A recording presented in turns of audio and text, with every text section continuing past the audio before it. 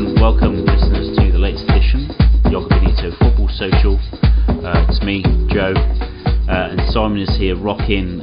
Simon has disclosed his fear. Sorry, Simon, if I'm going to out you with your fear of karaoke, but Simon's nestling his new mic in his hand, and I must say, with the moustache, there's Freddie Mercury vibes going on there. So if you break into it at some point with the vacuum cleaner in the background, there's no. I'll do a lot of things on this pod, but I'll never sing. You'll never sing? No. Ever. No, sorry to disclose, not being a great fan of karaoke. How you doing, mate? How's life? Yeah, good for a Monday. Not too bad. Yeah, doing good. Thanks. Yeah. Pretty heavy weekend of football. I thought I watched a fair amount. I think Simon has indulged. Listeners, if you've been anything like us, there's some epic matches for us to discuss. We've got the FA Cup, which we're going to go into in a bit. So I was going to talk about some of the changing kind of face of the Serie A, with a couple of losses for Atalanta. Atalanta lost, didn't they, Si? Yes, they did. Lost, and then Napoli won, and then we've got Napoli the Milan won. game to get into, and Si is wondering whether Juve might be closing in closer to their ominous selves with the addition of that lad who's quite good. The man-child. Yeah, the man-child, yeah. But I think where we must start, and where it's vital for us to start, is for the tournament that we have absolutely bloomin' loved covering. Came to a close on Sunday night with I don't know whether to say it was a cracking match. It was Egypt versus Senegal, Mane versus Salah, and a whole lot more. But that was the overriding narrative, or maybe we should say it was Mane versus I forgot the goalkeeper's name now. Oh, I feel terrible. Gabaski. Is that Gabashi? He was wow. For a guy who literally just came into it in the final stages, I think he came on against Ivory Coast. He certainly made a case for goalkeeper of the tournament, of which there were some impressive goalkeeping performances. It was 0-0 for the majority for the entirety of the game. It was 0-0 for 90 minutes. Extra time was slightly. I'm trying to think. It's really weird. I wouldn't say it was a painful affair, but I just felt it was being cranked up. I don't know about you emotively, Si, but I was kind of rooting for Senegal. I really wanted them to win. We'll probably get into a bit of Aliou Cisse loving in a minute. But as it edged closer towards that kind of 120th minute, I was like, oh my God, if Egypt do it, and I know it's going to go to pens, and the keeper was so imperious. But as we all know, Senegal ran out winners 4-2 in their penalty shootout, with a beautiful kind of full circle, I'd say, with Mane missing his penalty at the opening, start of the game. What was it? 7th minute penalty. I think Cisse, the left back, was taken out, wasn't he, as he was entering the box, and Mane absolutely fizzed it, but put it too close to the keeper and save, and from there it just became attritional football from Egypt. I'd say Senegal did alright. They carved out some efforts, but the game kind of didn't really ebb and flow. I'm not too sure if Senegal were able to put together anything kind of concrete. They were sporadically good, weren't they? But yeah, pass it over to you, Si. I feel I'm gabbling a little bit. What was your thoughts on the game, mate? I want to call a spade and say it was a bad final for a pretty bad tournament. I think we can objectively say. I mean, it was heavily marred off the pitch with the tragic loss of 8 people's lives earlier in the tournament, and it was marred by bad pitches. Several of the rounds were really in matches, including the final, were kind of ruined by bad pitches. There was a good standard of refereeing. The final itself, I think, was poorly reffed, and he loved to use his whistle a lot. So that was a shame, and you outlined the final kind of beautifully. It was really the only beautiful thing about that final was the symmetry of Mane's story, missing the penalty and then being the guy to stick it away to win it for his country, win their first AFCON. They've perennially been the bridesmaid of this tournament for years and years, and 2019 losing finalists coming back to win it. So they've been the best team in Africa for about 5 years now, I think, and that's thoroughly deserved, and it's a really good victory for football, African football, that they won that game. I think Carlos Queiroz and a lot of their Egypt setup can hang their head in shame. They've got the best player in the world and the most informed striker in the world in their team, and they decided to play like that for a tournament, and it was quite deliberate. You know, we saw it against Ivory Coast, we saw it against Morocco, and then we saw it in the Cameroon, of course, and then we saw it in the final against Senegal. So it's a victory for football, a victory for Senegal that has been wildly celebrated by the scenes in Senegal look incredible. It means a lot to I don't know if you saw the Team Senegal Twitter post where it just had or it felt like the whole of Senegal are waiting outside of the airport for them to arrive. I agree. And one of the things Jack mentioned, in the group chat, he said, Egypt are going to steal this with a Mohamed Salah counter-attack, aren't they? And I was like, I said no, in the sense that they might still win it, but it'll either be on penalties or a set piece. And that, like, they didn't even bother to have a counter-attacking plan, did they? They didn't even go to that kind of, it's quite a base, game plan, isn't it? A good counter-attack, brilliant.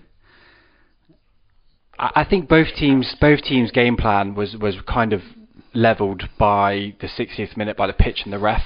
I think both teams kind of ran out of ideas at the 60th minute, and Senegal couldn't formulate passing to break down a low block for Egypt, and Egypt could not get a counter attack going against Senegal's possession.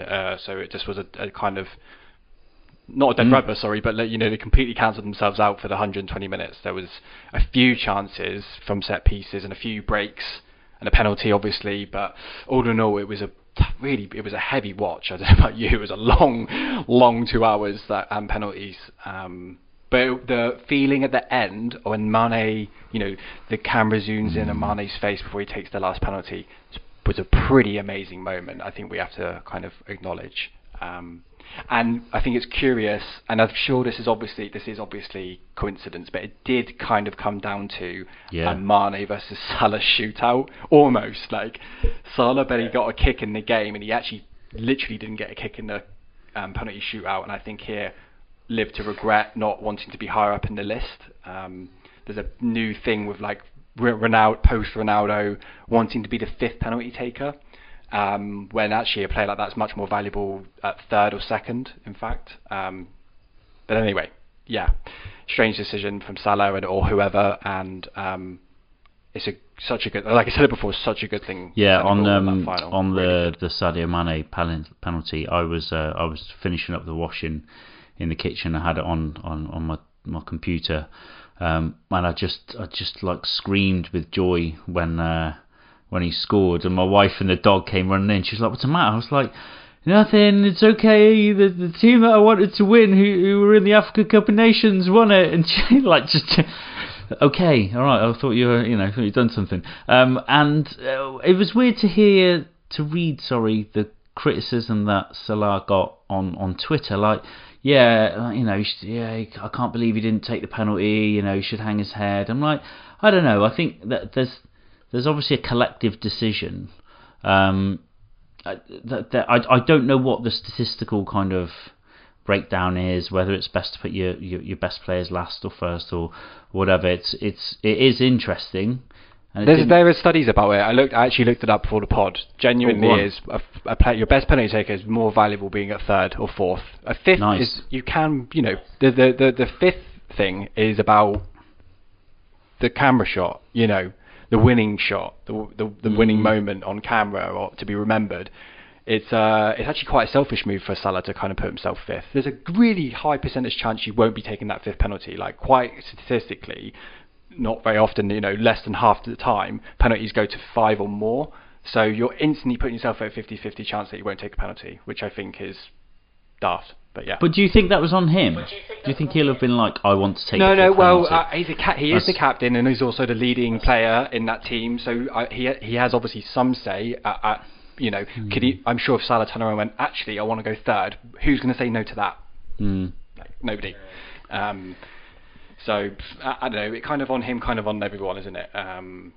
But who cares? Mane stuck his penalty away, and that was wicked. So let's concentrate on that. And I want to hear some of your picks for player of the tournament because I've been quite dour about a bad final, but there were some good moments, and I want to hear some of your players of the tournament. I did want to give a quick shout out to Koulibaly in that final actually, because I did think any time Salah got just a whisper. In fact, Diallo and Koulibaly of turning or whatever, they were on him. I was really impressed with Koulibaly. Players of the tournament, I must say, and I enjoyed seeing him. And he has, this is no surprise. He finished top scorer with 8 goals. But I loved Abubakar, and actually his compatriot Toko Ekembe, I thought did himself proud. I really liked them as a double act.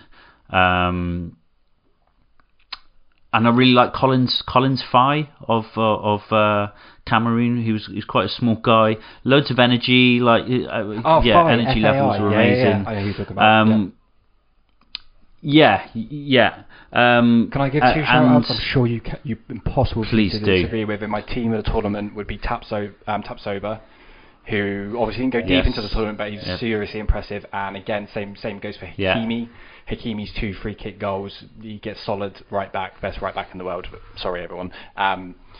Sorry, Trent, James, and everyone else. But Hakimi is incredible. Yeah, that would be just 2 I wanted to slot in there, along with probably Salah and Mane. Who else could possibly slip in there? I'll tell you what, there's a really interesting character who played really well for... I know I've slight lead of Egypt off, but their centre-back, Abdulmonem, is seriously impressive, and kind of looked him up before coming on the pod, and that final was his 47th professional game as a football player, and he's 23. And I was like, bloody hell, he was really accomplished and calm and had a good tournament. Egypt did defend well, in fairness to them, to get them to the final. But yeah, that's very impressive. Who else? Any more midfielders? Yeah. I'm a bit loose on midfield. No, I really liked Burkina Faso's Blati Touré, Ibrahim Blati Touré, a player that I literally knew nothing about, and from I think Burkina Faso was the first game that I watched, and in fact, weren't they in the group with Cameroon? Didn't they start the group phase of Cameroon? Oh, I'll double check that just so I don't slow the chat. Sure. But and obviously they met each other in the third place playoff, didn't they? But yeah, Blati Touré, I really enjoyed him. I thought he was he was a good kind of box to box player. And Herve Coffey was a goalkeeper that I thought he was great. I really liked his vibe. I really liked his and I think it might have been the Comoros keeper.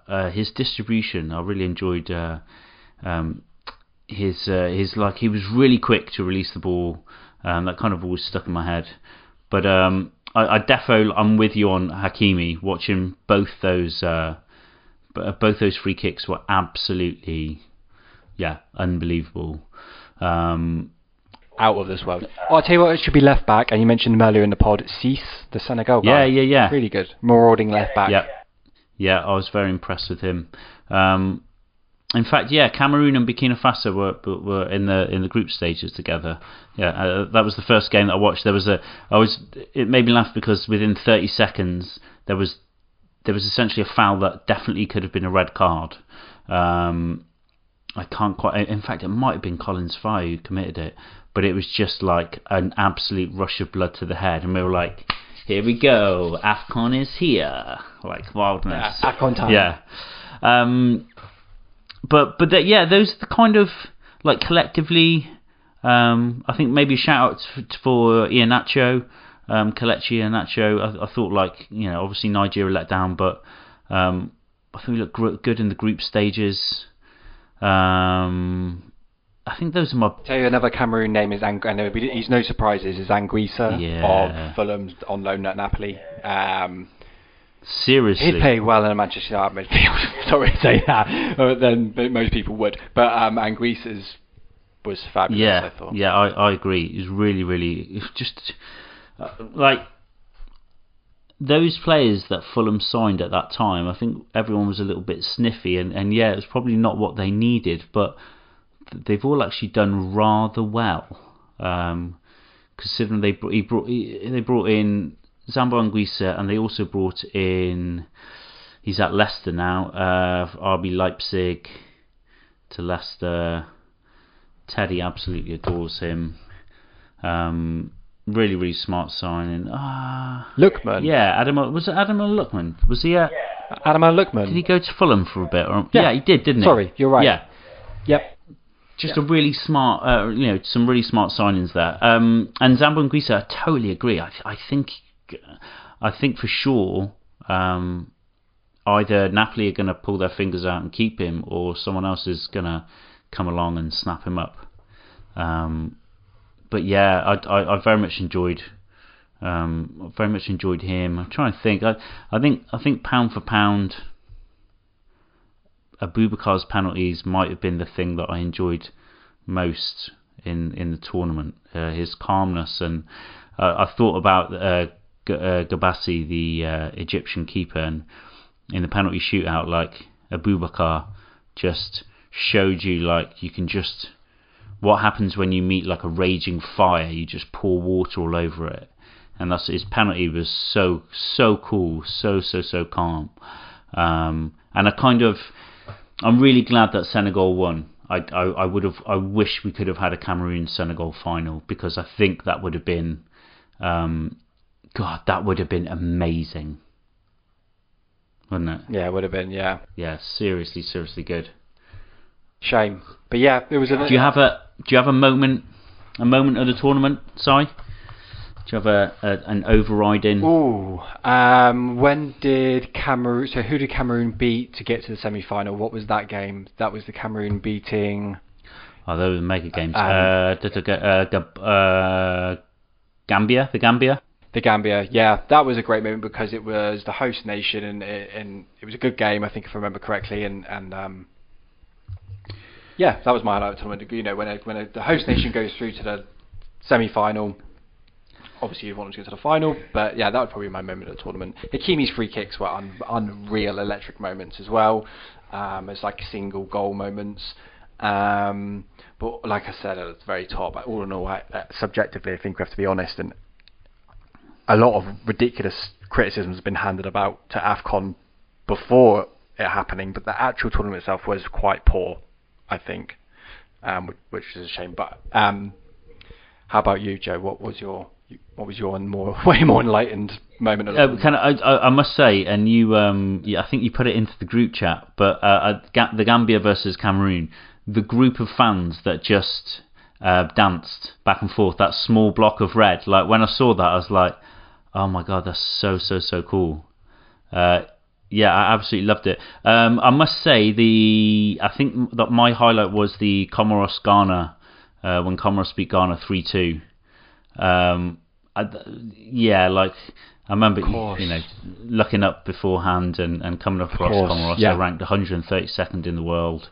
I think they a couple of 100,000 as an island, and I almost said capacity there, population, and that absolute rocket of a free kick was something else. So I think did Ghana go down Algeria as and the biggest Nigeria were both disappointment, just equally or as disappointing. Algeria? Algeria being defending hosts, went out with a whimper when they had a fit and firing Mahrez and not Boufal, sorry, the West Ham winger. His name's escaped me. Thank you. Yeah, Said Benrahma. Both very fit and in form, bringing into the tournament, and they completely didn't put much of a defence against their crown, did they? No, they didn't. All right, well, I think we should just. But Comoros was great. Comoros was so good. You just reminded me of that. That was bloody beautiful. So cool. Wasn't it? So much fun. Worth it. Yeah, worth it. I agree with you. I think there's question marks over how good the tournament was, but actually the thing that I like about being in the midst of a tournament is like you just kept going, aren't you? Like you don't dwell on it too much, and you have these little pockets of moments to keep you going. It's not until the tournament ends you're like, actually that was or wasn't very good, which is absolutely fine. But I was going to say I'm just want to sign off on Aliou Cisse. Because in a tournament where there is a large portion of foreign coaches, foreign white coaches, and Aliou Cisse to be ex-player, to be Senegalese, I know he moved to I think he moved to Paris age 9 years old, but he was born in Senegal, and to have had his faith kind of maintained by the Senegalese FA, and for him to have had heartache, he missed the penalty in 2002, and to be so cool. And I think I know it's not the be all and end all in the world, but to just look so damn cool. And I thought as I was watching it last night, like he looked like one of the guys from The Wire, like tracksuited up. Like he looked seriously cool. I loved his tracksuit, and I also loved his adherence to the face mask. Like vigilant. Absolute. Never saw him without that thing. Like not once. So I thought at one moment when they were doing the in the final, when he had it on, he was talking to his players, and I thought, is that just like a "you can't read my lips" type shenanigan like players love to do? Yeah, I was intrigued by it. Maybe it's an angle, or maybe he's just loves the mask. I was like in that last penalty shootout moment where they're all huddled and they're talking through. I was like, he's still got his mask on, like clarity of words. It must be maybe his diction is like perfect. All right. Well, should we wave goodbye to AFCON? Should we send it off until next time? Listeners, I hope you've enjoyed that. Yeah, let's bring it home. Closer to home. And we're going to bring it to these shores, and actually to these shores by way of Stamford Bridge, where 6,000 pasty-loving Argyle fans made their presence known in the very best of ways on Saturday at 12:30 as they took on the champions of Europe, Chelsea Football Club. And would you believe it, Argyle not only went 1-0 up, but came within an absolute whisker. I think years ago I used to say a whisper. A whisker, but which could both work. I suppose like the essence of a whisper is something you could maybe describe it as being said like quite thin. But yeah, they came a whisker away from beating Chelsea. They had the absolute audacity to go 1-0 up with. In fact, I was just watching it, rewatching it earlier on, with a stooped header from Gillespie. Is it Gillespie or Gillespie? Yeah, it's spelled unusually, but it's Gillespie. It's Gillespie. All right, cool. Gillespie header to send them 1-0 up, and the scenes, the absolute blooming scenes from the Amazing. 6,000. It's unbelievable. So let's get into the game a little bit, because Argyle were good, weren't they? Yeah, they held their own. I mean, when you look at the Bears' stats that come the end of the 120 minutes, Chelsea had 70% possession, over 70% possession, 11 shots on target to Argyle's 5, and twice as many passes completed. So that's a pretty grim story, but that doesn't tell the story of the first 70 minutes of the game, where Argyle really held their own. They had their backs up against the wall. I mean, Chelsea did hit the woodwork at least twice, maybe even 3 times. So they rode their luck, but some standout performances from the goalkeeper Cooper, who's been with the club, since he was 10. So he's 12 years. Camara, who we've spoken about before, he genuinely looks like a top-level Championship player, or possibly even a lower ranked. I mean, would he get in the Burnley team? I mean, maybe, probably. Yeah, I agree. Right? He was superb. Hit the ball on the turn so often and broke lines for Argyle in their counter-attack. And is it Duffy, the number 10? He was really shrewd and worked super hard. No, Mayor's number 10. Danny Mayor. Danny Mayor. Sorry, I don't know where I got Duffy from. Yeah, Danny Mayor is. He ran himself into the ground, but also was so smart on the ball. Again, his ball manipulation was such a high level, which speaks to kind of the level Argyle have been at for a while, actually, which has really been really enjoyable. And I think a lot of the theme about these FA Cup games, and Chelsea, I think, are victim of this, is that the last 3 weeks, or definitely 2 weeks, all these Premier League players have been off on their hollybobs.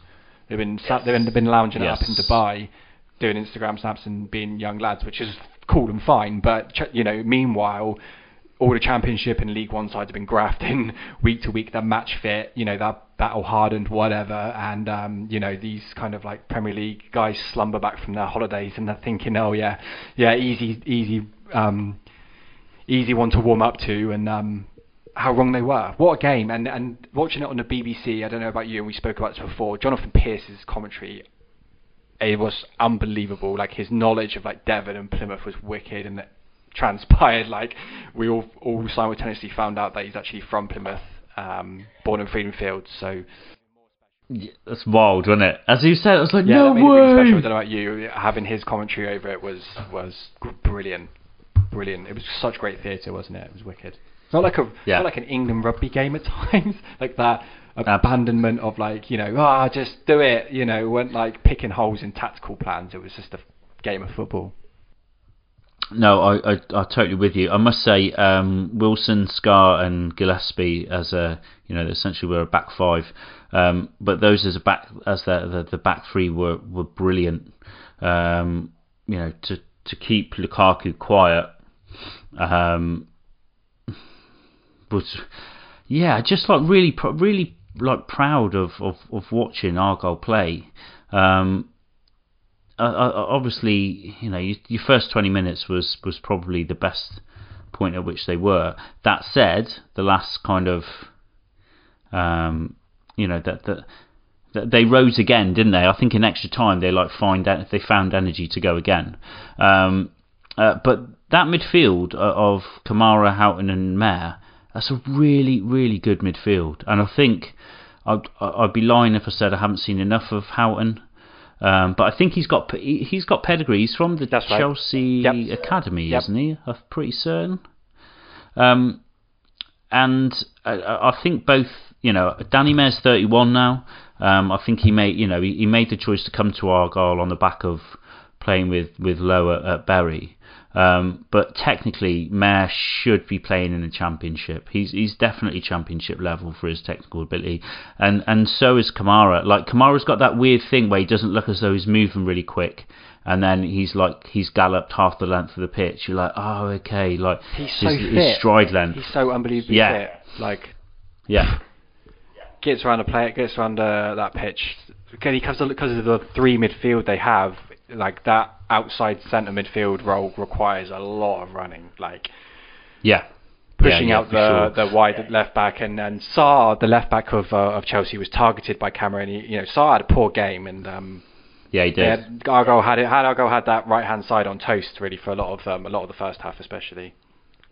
I think maybe maybe Jeffcott wasn't the right forward for this. I think maybe if you'd played like Ennis from the start, like Ennis and Garrick, like Garrick did well. I thought he was able to get around a lot, but we know, like, you know, for those who don't know, like Jeffcott is like a proper penalty box poacher. Like, he is really dangerous around the penalty box area, but maybe wasn't right for this type of game where we needed, you know, they needed kind of.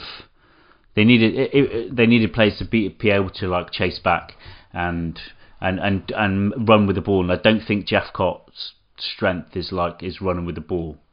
I like Garrick. I thought he did really well.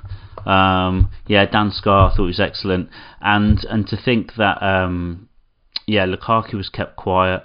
Props to Azpilicueta for his lovely taken goal.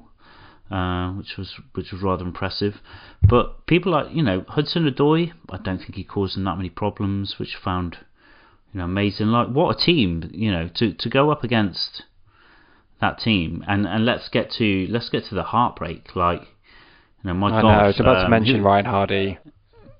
Yeah. So can I just, was it Hardy, or was it who was it Hardy who got fouled? As well, Hardy came on with about 10 minutes to go, maybe less. The number 9, 21-year-old Glaswegian. I can't remember who he was signed from now. That's going to bug me. But came on, won the penalty. In what minute was it? Was it literally the 120th minute of the game? It was like 118th. It was right in the last steps of the game, like, to take it to penalty. 2 minutes to go, stood up. And he was shaking. I don't know if you picked up on that. When we were watching quite intently. I watched this game in Foy, beautiful Foy. Shout out to Martin for a great weekend in Cornwall, by the way. So I watched this in beautiful Foy, and we all gathered around the TV, and we could see him. You know, one of us said when we watched Hardy step up, he's shaking, and he really was. So it's awful. Biggest moment of his life. Will was saying on the commute today. Shout out to Will as well. That, you know, that was the biggest moment of his life, and he missed it. Oh God. Yeah. So absolute heartbreak for him and Argyle, but they did themselves so proud. They did the city of Plymouth so proud. And what a day out those 6,000 fans had. Wow. Some of the videos I've seen, incredible. Yeah, absolutely insane. Yeah, really, really impressive. And it is what it is, you know, on coming up short, but. Yeah, what a just wild. It was absolutely wild, and I must say they looked wicked in what their kit as well. Beautiful kit, isn't it? It is beautiful. Yeah, absolutely beautiful. And it had to be Marcus Alonso. Marcus Alonso is such a party pooper. He's a Bond villain. No, he's like a Bond villain's henchman. Is like number one henchman. Yes. He's not quite a Bond villain, but he's is. Yeah. Yep. Yeah. Yeah, he is happy to. Got the hair for it as well. Yeah. It's a rain on everyone's parade. Can I say something quickly about Argyle manager? Unless you were going to, obviously, then please take the floor. But just Schumacher, you know, I think this is his 15th or 16th game as Argyle manager after taking over from his best friend Ryan Lowe. And it wasn't too long ago he was the manager of the Everton under-11s team. It's not a joke. It genuinely wasn't that long ago.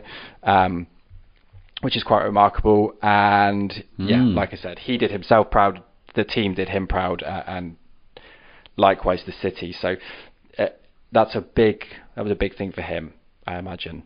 And he speaks really well in the media. I'm not going to profess to be a huge Argyle expert, and this is probably the first time I've seen them play this year.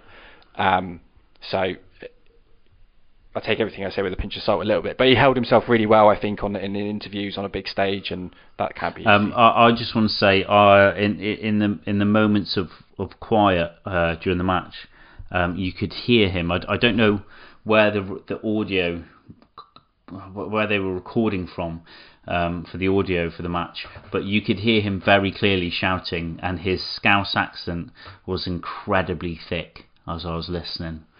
I was like, oh wow, yeah, that's incredibly so. All right, well let's credit to Argyle. They've now got to. I think they've got Crewe this week. They might have already played by the time it comes out. So I think Chelsea are off to the World Club Cup, and Argyle are entertaining Crewe. So that's where we diverge. let's go back a day. We'll open it up a little bit to the FA Cup. Quick one on United getting done on penalties by Middlesbrough, mate. Just a very quick.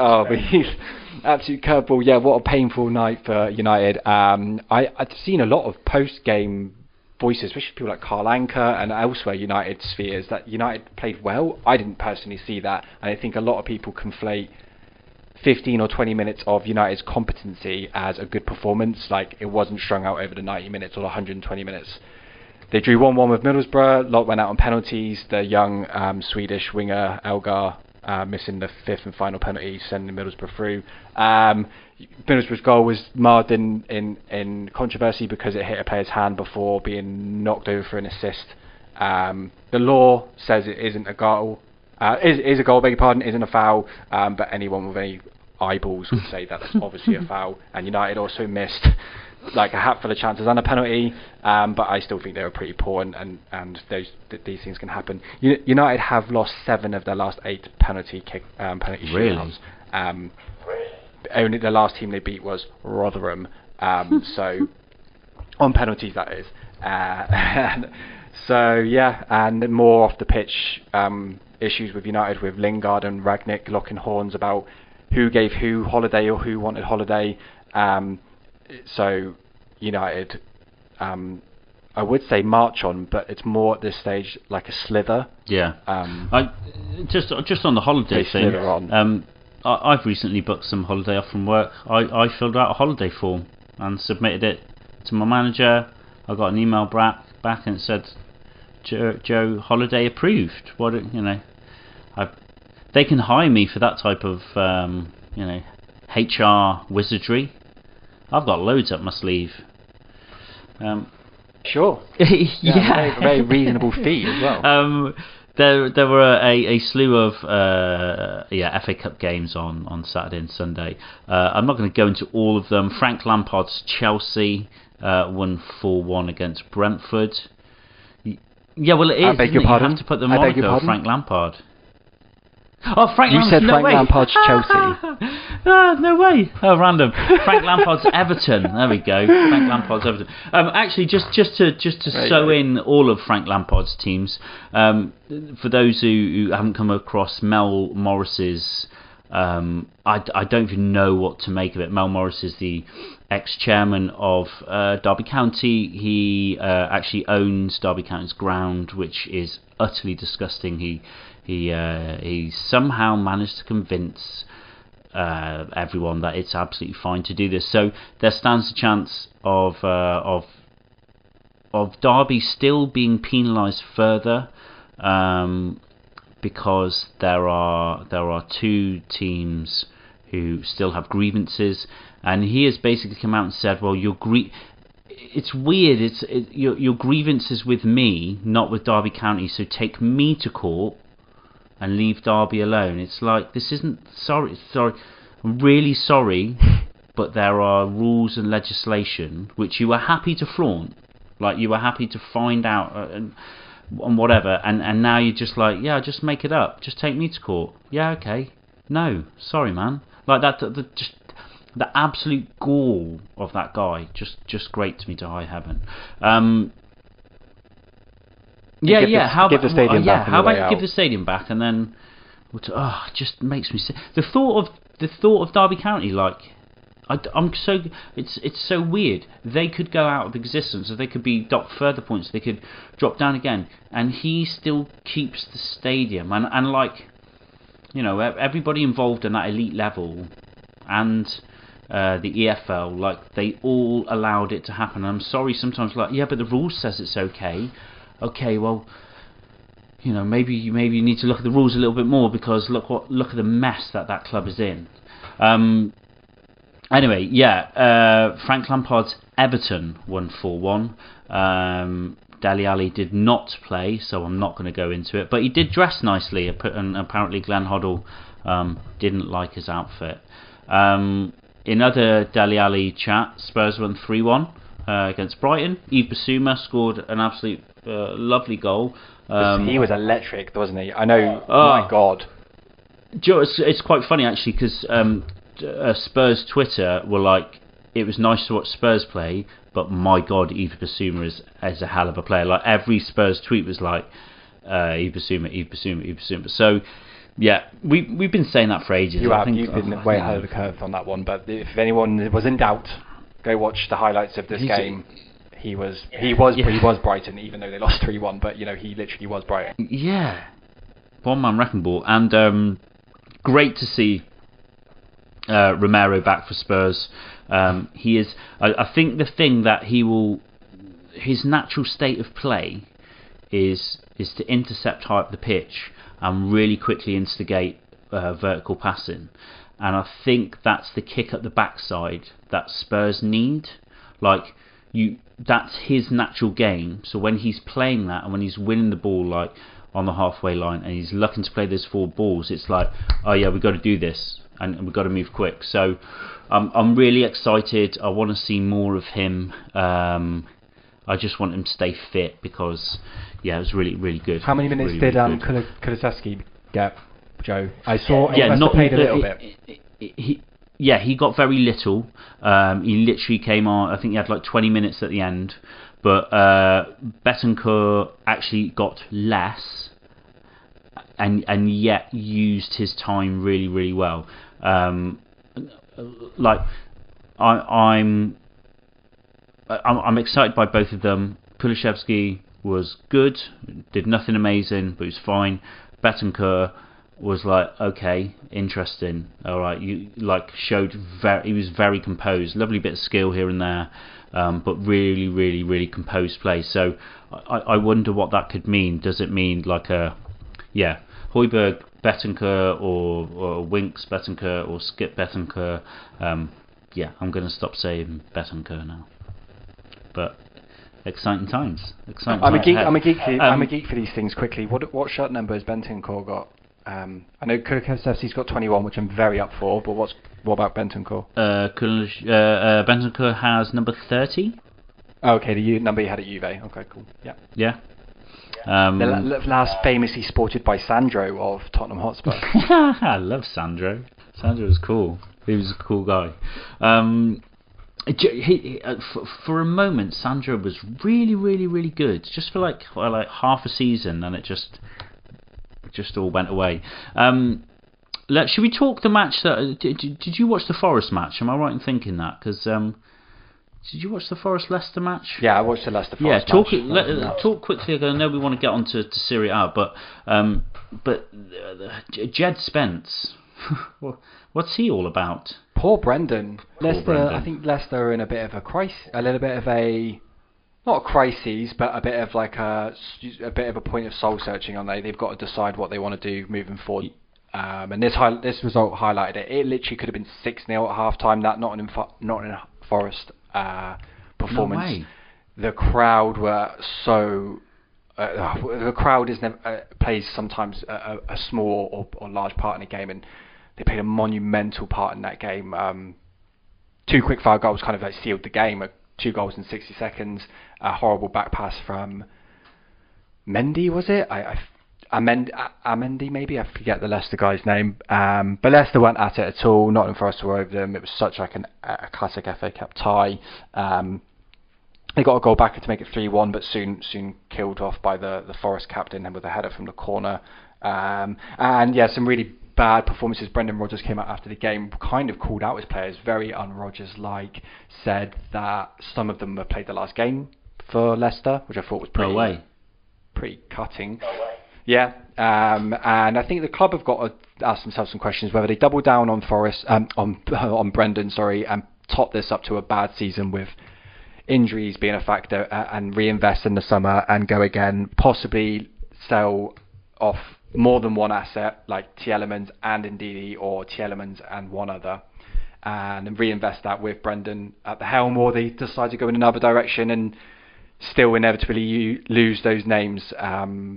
Because I think after winning, they've kind of peaked, haven't they? They've overperformed for so many years.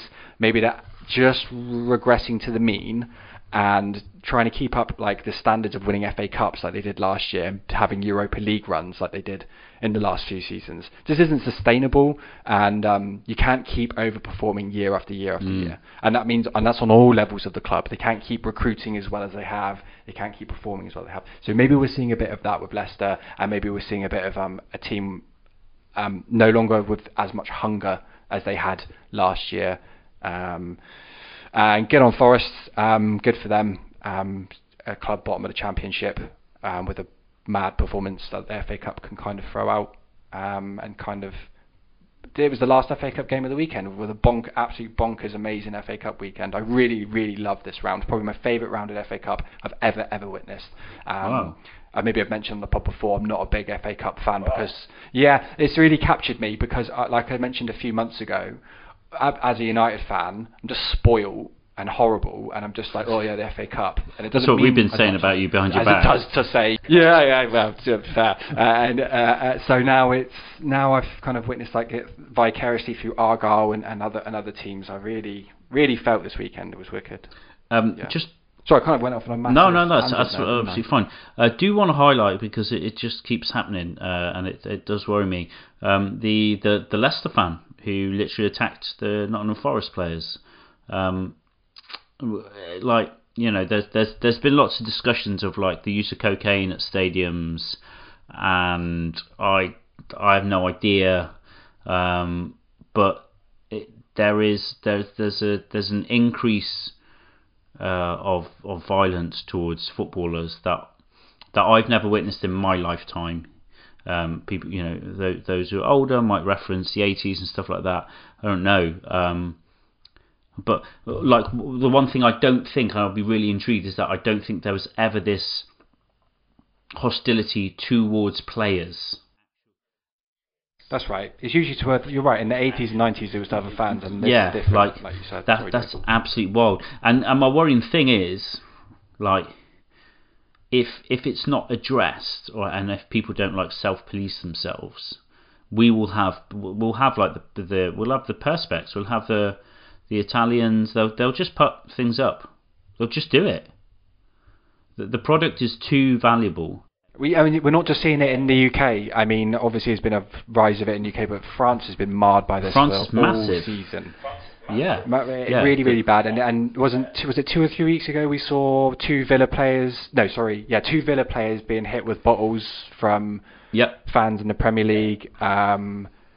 There's one super serious, awful incident away from it all being locked down and ruining it for millions of people across the country, which would be an absolute travesty. So people need to get a grip on it, and there's a weird, bubbling, antisocial thing going on at the moment, isn't there, in football grounds, and someone needs to get a handle on it. Yeah, I'm totally with you. Just a quick shout out to Liverpool's 3-1 win at Cardiff, mainly because it saw Argyle come back and score a beautiful goal. Little kind of first touch kind of control, and then like second touch was like a half volley, and that's great. Yeah, it's great to see him back.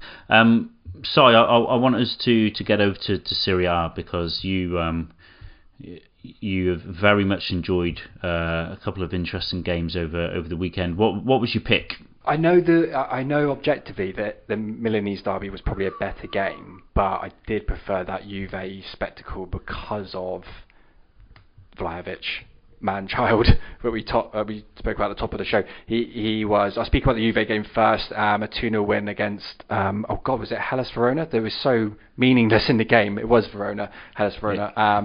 Vlahovic opening his account with Juve in his debut, a really lovely goal. Dybala with a great assist, knock over the top, and then Vlahovic running onto it first time, outside of the flick of the left foot, finish over the keeper from edge of the box, like really calm, accomplished finish for someone who would have been buzzing before that game. Like, oh my god, 60 million euro transfer to Juventus, 21-year-old, number 7 shirt, blah blah blah. He must have had a fairly sleepless night before the game, but it didn't show. He played absolutely magnificently. Juve look resurgent now, and their other new signing, Zakari. Is it Zakari or Zakaria? Zakaria? He bagged, for a defensive midfielder that doesn't usually find himself in these positions, bagged himself a goal, a well-taken, accomplished finish as well. So Juve's 2 new signings were the difference. And Allegri's always been, his track record of integrating new signings has actually been a process of like 6 months, blading them into the team, getting them used to the first team. They wouldn't certainly be chucked in at the deep end, but times are different. Juve are trying to claw themselves back into that top 4 Champions League spaces. So all hands to the pump, and the brand new 70 million duo came good. So, but I mean, Hellas Verona are a poor side, and Juve should be sticking those sort of teams away. But we did, I think, see the start of a blossoming relationship between Dybala and Vlahovic. They complement each other rather well. Dybala dropping off into space, Vlahovic only concerned with going forward. Like, he's not interested in that whatsoever. Morata supporting cast, I think, will thrive under someone like Vlahovic. He's no longer the target man, which he's not one. Don't you think you talked about Senegal, forever the bridesmaid, never finally got to be the bride? Do you not think with Morata he would absolutely, his anxiety levels go through the roof when he has to be the bride, and all he wants to do is be the bridesmaid? Cast. He's a brilliant supporting actor. He's not the main guy you're going to feature your feature film hangs on. All right, but he's there to make scenes come alive. To use a continued really bad film analogy, he's not going to be Ajax in Eternals. Really good supporting actor. Oh no! Sorry, Icarus. He's not going to be Icarus in Eternals. No. Sorry, listeners. Don't watch Eternals, listeners. Whatever you do, don't watch Eternals. Don't watch Marvel. 2 hours and 36 minutes, Si. Yeah, that's pretty standard these days, though, isn't it? I'm alright with watching Marvel films. Yeah, it is. That's intense, man. I got an hour and 10 minutes in. I was like, oh my god. It's only my hangover that's stopping me from doing other things. It's terrible. But yeah, and then quick. You talk about Juve kind of. No, I was going to say, like, Juve now find themselves in 4th place, which just kind of seems mental. Atalanta losing, and Juve now ahead of them 2 points. It's like, how has that happened? Like, really, how has that happened? And yet they're now there. They're 7 points off Milan. Okay, maybe they're not going to catch them. Maybe but they're definitely ahead of the curve now for that final Champions League place. Yeah, they're in there. I wouldn't roll them out of the Scudetto just yet. It would be a unbelievable comeback from this stage. Yeah, they're only 8 points. Because Inter, it is only 8 points. It is. And Milan and Inter are, played out a good game, but they're not hugely convincing. You can see them definitely putting together a few losses in a row. We've seen that earlier in the season, in fact, Inter being a little bit more consistent. So it's not over till it's over. Juve will go right to the end, no doubt. They're like a bit like George second half of his career, George Foreman. They just absorb a lot of pressure, and in the 15th round, they're still there. They're still there, clubbing you away in the head. That's what they remind me of. Jack will appreciate that. Nice. Hit us up with the Inter Milan. 2-1 Milan. Sure. Yeah, the Milanese derby.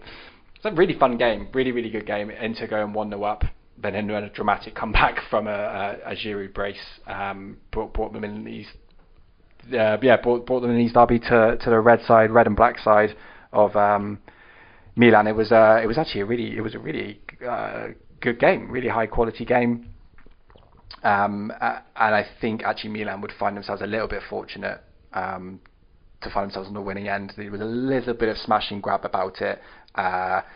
And a really brilliant, petulant red card by Theo Hernandez at the end of the game, where he just it's the 91st minute, and it was like a break on the halfway line, just booted Dumfries and just walked off the pitch. Good. Didn't say a word to anyone. Yeah, really. Just left. Yeah, it was Love that. It was quite an excellent. Yeah, it was quite an exit. But Giroud, I really, really love. I've really grown to appreciate him as he's reached his like mid-30s. That second goal, the touch, turn, left foot sweeping finish as he falls, it's like absolute trademark Giroud, and a goal worth seeking out. I don't know why Giroud didn't get himself off to Serie A sooner. He's made for Italian football. He's made for like just 100%. You can, he's 35 now. I bet you he's still there in 2 years. Like because that's the nature of like Italian football. It's like, okay, you're going to now do a really good job for like Hellas Verona, like Luca Toni did, or Torino, or it's where it's the technical, and he's a wonderfully technical player, Giroud, and they know how to make use of people's strengths. I always think that's what like one of the things I love about Italian football. They're like, you are really good at this, so we're going to get you to do this. And he's good. He's good. I'd say quickly as well about that game is that Tonali was man of the match. Excuse me, and Tonali is slowly becoming maybe in the top 5 players in Serie A. There's only a few players I would have ahead of him, like maybe Barella, who was on the same pitch, funnily enough, on Saturday. He was man of the match. Tonali was great, and dispelled once and for all any comparisons with him and Andre Pirlo. He was far more Conte on the weekend than he was Pirlo. Driving forward with the ball, breaking up play, driving forward with the ball, carrying the ball really intelligently. He's so skillful in small spaces as well. For quite a big guy as well. He's not dainty little midfielder. He's proper Italian midfielder. Very exciting. Nice. They're going to need him in the knockout games for the World Cup qualifiers, no doubt. So we're heading into epic recording time here. So I don't know. Is there anything, any other love that you want to give to Serie A? Because there is one game that I just feel I must discuss, but it's in the it's the Bundesliga, I'm afraid. So I'm giving you a chance to give any shout outs to Serie A. I'm tapping out. I want to hear about it. I know the scoreline, but I haven't seen the game that you're going to reference, so I want to hear all about it. Well, it's Leverkusen Dortmund 5-2. I think if you ever want to go and watch a game that's going to give you goals, go and watch the Leverkusen Dortmund match. I think they average 5 goals a game over the last 10 fixtures. Yeah, I think the last 10 fixtures has yielded 50 goals. Something like that. 50 goals. That'd be 10 goals. It's nuts. And we got to see. I don't know what it is with Bayer Leverkusen. I don't know why more of their players aren't traded, because we spoke about Tapsoba. He's been there for a long time now. Tapsoba. Jonathan Tah's been there, I think, his entire career, and yet Jonathan Tah's only 25 years old. He's really, really, really, he's 25. Really good defender. I'm really amazed that nobody signed him up. Moussa Diaby, I don't know, I don't know how Moussa Diaby is still there. He's only 22. He's been there for several seasons now. He's been there for maybe 3 seasons. And then you have Florian Wirtz, who is literally just coming into his own. And weirdly, Patrick Schick did not score, which is highly unusual. But this is a team, and the coach is I don't know how to pronounce his name. Gerardo Seoane. Anyway, he was the young boys coach previously, and obviously opposite them you have Marco Rosa's Dortmund, and we spoke earlier. Dortmund have signed Niklas Süle on a free transfer next year, which I just think's weird. Like the whole Dortmund Bayern Munich thing. What's this for then? Do you think, just for one little minute, has it crossed your mind that maybe it's okay, we'll give you we'll edge Niklas Süle to you, and maybe you give us No. Erling Braut Haaland at the end of the season. Do you think? Because do you this think is the that's weird okay? thing that they do. I don't see that. But where is he going to go? Like, Mbappe is going to Real Madrid, yeah? Yeah. True. I think Haaland could well be with him, in all honesty. But like, does that even work? Like, let's be Perez honest. cares. What are you going to do? Play 4-4-2? I agree, it doesn't. But you're gonna push it's football, isn't it? I don't know. I don't see Lewandowski. Lewandowski's too good. He's too fit. If it was 2 seasons, if we're talking 2 seasons in the future, it's absolutely it's happening. And I think Haaland sees himself outside of the Bundesliga now. I think he recognises he needs to move up a league, whether that's the Premier League or La Liga. That's 100% what's going to happen. I do not see him going to Bayern. I think the Sula move is more to do with probably a pay rise and reassured of playing minutes, because Sula plays a lot for Bayern, but he's not absolute cast iron centre back. No, it's not.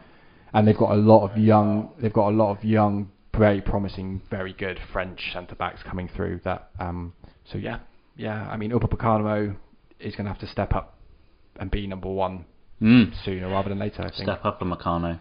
So I did that. Zagadou and Akanji had horror matches, but I don't know what to say. The Marco Rosa thing is still not working. You got a midfield of Bellingham, Dahoud, Brandt. That's a really good midfield.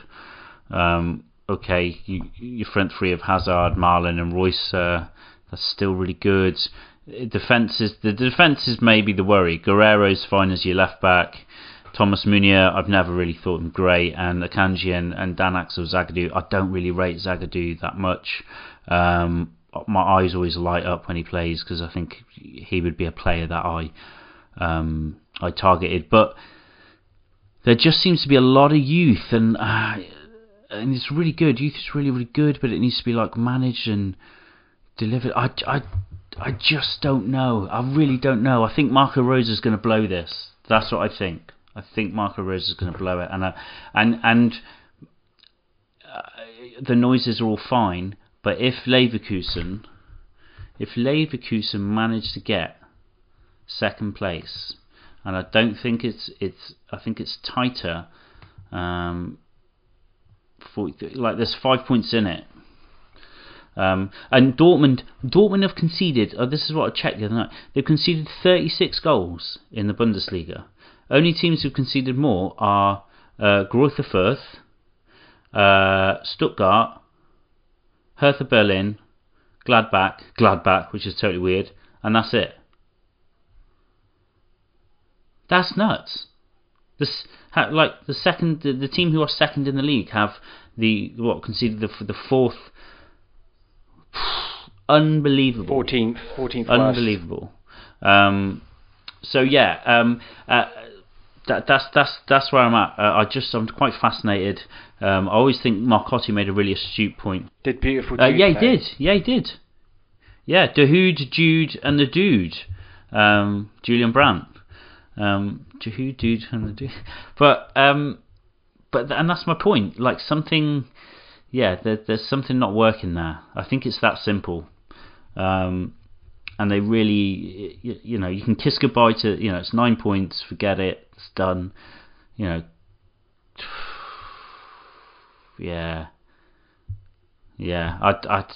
It just bothers me. Really, really bothers me. Anyway, I think we should maybe look to wrap it up. We're going in long, Si. It's been fun though. Good one. It has been a good one. It's been nice, just 2 of us. I'm going to I've got nothing else to bring to the table other than saying thank you very much for keeping me company. As always, it's a pleasure, buddy. Pleasure's all mine. Thank you. Thanks, dude. Listeners, I hope you've enjoyed this one. We will be back next week, where I believe you'll be treated to the hosting voice of Jimmy Floyd, and there might even be another Jimmy. We're gonna, I think that's the case. I think Jimmy Townsend's penciled in as well, so it'll be the 2 Jimmys. There are 2 small two admin points I want to point out, which is one, I absolutely shameless self promotion for JB, but I absolutely loved the last pod that you Jimmy T and Will did together. Absolute stellar stuff. Really listened to it twice. Genuinely one of my favourites you've ever done or JB's ever produced. And number 2 is we do have a YouTube channel now. We're probably from this recording onwards going to start putting them on YouTube. So search us with all good search engines and find us there. Like, subscribe, notification button, whatever. Absolutely. That's a great shout. Yeah, thanks, man. Yeah, as always, we love it. What I will say is that if you do listen to the pod, it mean massively if you can rate it. Either rate it on Spotify, rate it on iTunes. I hate it. I don't care. But apparently it's really important, and it does mean that in the weird world of algorithms, algorithms like things like ratings and nice words. So if you can leave some for us, that would be amazing. We've got a live event coming up soon in March, so please keep your eyes peeled if you're in the Plymouth area. And we're going to have a couple of live events based in Plymouth over the next couple of months. So do attend, and yeah, if you can support us, that means we can grow, we can do more cool things. But mostly just enjoy listening and be good. We'll see you next week. Thank you very much.